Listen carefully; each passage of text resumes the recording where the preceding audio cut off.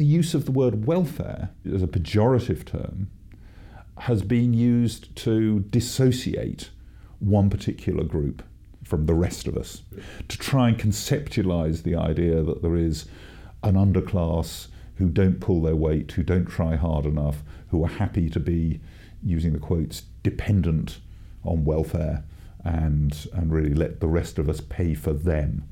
I think that's a misunderstanding. But politically, it's very effective. Politically, it allows people to suggest that all the money is disappearing on a small group of people who could work if they really tried. What kind of person relies on welfare in the UK? And if I'd asked this question at this time last year, would your answer have been any different? I'm talking to you from my small spare room that overlooks Brixton High Road.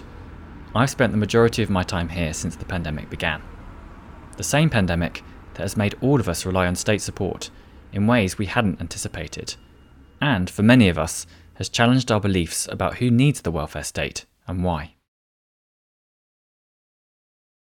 When I spoke to the late John Hills in 2017, it was a bright, cold December afternoon. John had made his way up to the LSE's media studio, which overlooks central London.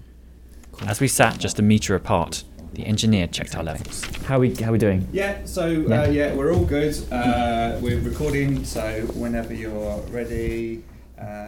John Hills dedicated his life's work to tackling inequality, defending and improving the welfare state, and understanding the effects social policies play over the course of a person's life. In this episode of LSE we're taking you back to that cold December day to revisit John's views on the state of the welfare state. So let's start at the beginning. What is the welfare state? For me, it encompasses the range of what we do collectively through paying taxes and through the state providing services and money across the range of pensions, support for people who are unemployed or for other reasons can't work, healthcare, which in Britain is done through the National Health Service, state education, other kinds of public services.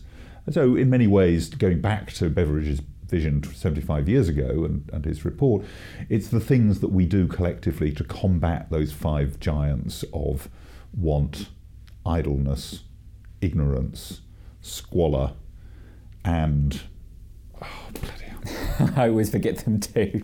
Want, disease. The reason why we're trying to recount Beveridge's giants here is because our interview was in advance of 2018's LSE Festival, dedicated to William Beveridge. In 1942, Beveridge launched his blueprint for a universal care system that sought to combat five giants on the road to post-war reconstruction. This is the universal care system that is still at the heart of our welfare state today. So let's try again. It's the things that we do collectively through the state to combat those giants that Beveridge identified of disease, squalor, idleness, want, ignorance. The great triumph of Beveridge in 1942 and then the post-war Labour government in Britain from 1945 was to put together all of the different risks that we face as individuals going through our lives and as families, the need to support people when they're going through education, but also to need to support them when they're out of work because of old age or illness, or the extra needs we have when we have children, or support for us when we're sick. Those were all those different risks which affect everybody were put together in one place, as these are different ways in which we as a society can organise ourselves efficiently, because often it's much more efficient to do this through the state, to cope with those where you might not yourself face the risk of unemployment, but you will, one hopes, live long enough to go into retirement, but not knowing how long that retirement's going to take. That's a risk. We cover that through a pension system organised through the state. So that initial conception of the welfare state as a whole, which I think still describes exactly what we do, was an inclusive one, an encompassing one. So that brought along people who might, in some quarters, be seen as somehow undeserving, but might by others seen as unlucky, along with all of the life risks that everybody else faces. It's different from some modern conceptions of really the US idea of welfare, meaning only handouts to people of working age with deep public suspicion as to whether those people really need them, whether they're pulling their weight. So the word welfare has moved from being an encompassing term, an inclusive term, which covered us all, and which I still believe is actually what the state is doing through at least 2/3 of public spending, to often being used in a pejorative sense as something stigmatised and undesirable through this use of the word welfare, and using the welfare budget, for instance, rather than referring to the social security system, which is what we'd formerly got used to. Okay, so that's what the welfare state is, and why welfare became a dirty word. But what does the UK's welfare state actually do? The welfare state does two things at the same time. So let's take the broad conception of the welfare state and think how it's funded. We pay for the welfare state through taxes. And by and large, if you look at the British tax system, at least by the time you add up the indirect taxes like VAT or council tax or taxes on tobacco and alcohol, you add those together with the direct taxes, income tax, national insurance contributions. Those by and large take exactly the same share of income of people, whether they're rich or poor. So we all pay in basically a share of our income when we've got it. That tends to be at its greatest when we're of working age, because that's when our incomes are the highest. On the spending side, what comes out is everything we spend on the National Health Service, on pensions, on education. That's the great bulk of what we spend money on. Those are life cycle things. Those are life stage things that it's depending on whether you think it's the children who are getting benefits of the education and the child benefit, or whether you think it's the parents. That's at a particular life stage. The pensions and particularly the healthcare come when we're older. So roughly 2/3, maybe even 3/4 of what the welfare state as a whole does is about those life cycle needs. A lot of the debate around the welfare state concerns who pays in and who takes out. But a better way of looking at it is not who benefits, but when we benefit. When we're working, that's the point where we're paying the most taxes. We're out of pocket, if you like, compared with what we're getting back, but we're hoping that our children will pay into the system and will support our healthcare and our pensions. That's the bulk of what the welfare state does. The bulk of what we do comes back to ourselves. You can think of it as almost like a savings system, that rather than having to put a lot of money aside when we're working to pay for our future healthcare or to pay for all of our future pensions, we've made this implicit generational bargain that we'll do that for our parents as long as we hope they'll do it for us. Of course, one of the main things that the welfare state is meant to do is have a kind of redistributive effect. And yet, many people also believe that the welfare state shouldn't be used that much to kind of address these issues of inequality. Why is there that paradox? The smaller part of what the welfare state does is the redistribution at a point in time towards people who are poorer at the moment, who are getting one kind of social security benefit or another. That, though, is the minority of what the system is doing. In fact, only of all the money we spend on the welfare state, only £1 in 15 goes to cash payments to working age people who are not in work. Most of the money is going to the things that I think would be generally recognised as things from which everybody benefits. And even that, if you think, oh, well, that £1 in 15, that's going to this dependent underclass. Actually, there's a lot of turnover. People's circumstances change. And it might not be you who've lost your job today, but it might be you tomorrow, or it might be your children, or it might be other. John couldn't have known what 2020 had in store, but his words seem particularly poignant now. At the end of 2019, 2.7 million of us were on universal credit, and by the end of 2020, it was 5.8 million. That's a twofold increase in just 12 months. The government is perhaps doing more in redistribution than it's used to, But with so many facing an uncertain future, is it doing enough? Was it even doing enough in 2017? Do you think the welfare state should do more in terms of this redistribution? I think the welfare state is being given a much tougher task, and it is clearly not doing enough to produce the kind of equal society which gives everybody a fairer chance in life. One of the difficulties which countries like Britain face, which have very high levels of inequality in the income we get from the market, from our jobs, is that the state has to work really hard to try and narrow those gaps through the combination of spending and taxation. If there were fewer gaps in market income, if earnings differentials were not so wide, and if low pay was not so low, we wouldn't have to work, the state wouldn't have to work so hard to narrow those gaps. Now, those gaps have increased, and that means the state would have to do more to stand still, at the same time as it's having to do more to cope with ageing. We've gone through a very benign period where the big baby boomer generation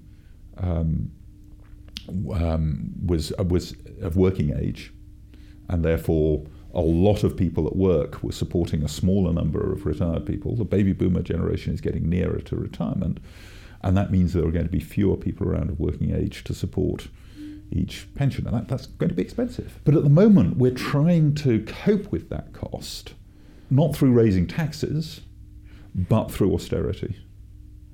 And that austerity inevitably hits people who've currently got lower incomes harder than people who've got higher incomes. And in particular, you can see some of the things that are going on at the moment. After the 2015 election, the current government, then under David Cameron and George Osborne, announced £12 billion of what they described as welfare cuts. That is, the implication was that would be cuts in Social Security spending, tax credits for working age people. Now, actually, that would, if you took that literally and you took that money only out of people who are out of work, that would have been a third of spending on benefits for working age people who aren't in paid work. Actually, the pain is being spread more widely because it's being spread into reductions in the value of tax credits or of universal credit as it comes in for those in low paid work. And that's being achieved through a series of measures that, for instance, the level of working age benefits is frozen in cash terms. The inflation rate is currently 3% a year. Those benefits are frozen in cash terms until at least 2020. So each of those 3% inflation is a reduction of 3%. That is going to make inequality worse. Combined with the restriction of the number of children that we say we'll support through the system to only 2, that will hit particularly larger families, and it will cause a very large increase in child poverty. So at the moment, rather than actually reducing inequality, the changes we're making to the system in the UK, the way we've designed austerity over the next 4 years, and what's still within the system, will be to make it worse. And it will mean that the system is going to do less of its job. So we have 2 different crises at the same time. One is the difficulty in keeping up with rising demands on things like the National Health Service, which everybody can see the pressure on that. And the second is trying to meet some of the savings by taking money away from those who are already the poorest. All of this being done because the alternative would be to increase taxes on better off people. The last financial crisis of 2008 caused heated discussions around the role of the welfare state and whether the poor simply cost everyone else too much money. But John's research points the finger in the opposite direction. There's this idea that the poor have got too expensive. And in your book, you say, if anyone's got too expensive, it has in fact been the rich. What do you mean by that? We've all heard, particularly since the crisis, about the squeeze middle. It's the share of the top that's gone up.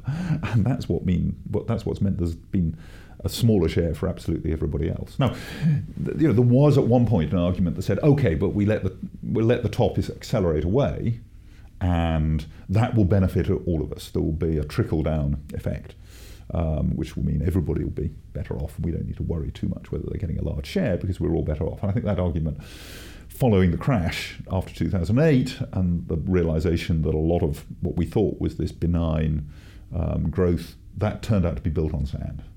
And to now say that our rate of growth over the last 30 years has been much greater as a result of the increased share, the greater inequality and the increased share at the top, I think rings pretty hollow now, given that we're now into our 10th year with middle income living standards still below where they were, or earnings still below they were just before the crisis. This whole kind of idea of us and them seems to be really persistent, and you've mentioned we're all in this together. What can you do, what can we all do to move this kind of general consensus of it is us and them to whether we're all in this together? Maybe one way of achieving that is to look back to what people like Beveridge were doing when they took the observation that the wartime bombs were falling on all of us, and in a way generalize that to point to the way in which other risks that were very familiar, but there are other ways in which a lot of what happens in our lives is down to good and bad luck. And having a system that pools those risks is one that one would have thought that many people would choose if they realise that that's what the system is doing. That maybe it's better to have systems where we all put in a bit to protect ourselves from those risks. That's exactly what the health service does. That's exactly what state education does. That's what a pension system which pays out regardless of how long you live does, and where your pension, where its value keeps up with the incomes of the rest of society. If we can shift back to seeing, one person might need the healthcare, another person might live for a long time and therefore need the insurance against living a long time, and we'd see all of those things together as part of a unified system, rather than as each individual bit where we're asking the question, well, what did I get out of that little bit? I'm not in favour of it because I don't benefit today from that part of it, rather than seeing the whole thing. But that requires quite a lot of explanation. It requires quite a lot of realisation that the system is a long way away from the tabloid myth that there's a group of people who are unchanging, who are actually costing the rest of us a very large amount of money. The truth is that it's all of us who are responsible for the bulk of the costs, and therefore the implication is all of us should be paying into that to protect not just ourselves but also our children and our grandchildren. This episode of LSEIQ is dedicated to John, who passed away at the end of last year. As Professor of Social Policy at LSE, he conducted groundbreaking research into the welfare state, inequality, and the role social policies have over a lifetime. His 2014 book, Good Times, Bad Times, The Welfare Myth of Them and Us, debunked misconceptions about the welfare state and showcased John's ability to communicate important research with clarity and compassion. And John didn't simply just critique social policy, he helped change it. Among other things, he advised the government on pension reform, fuel poverty, council housing, as well as income and wealth distribution.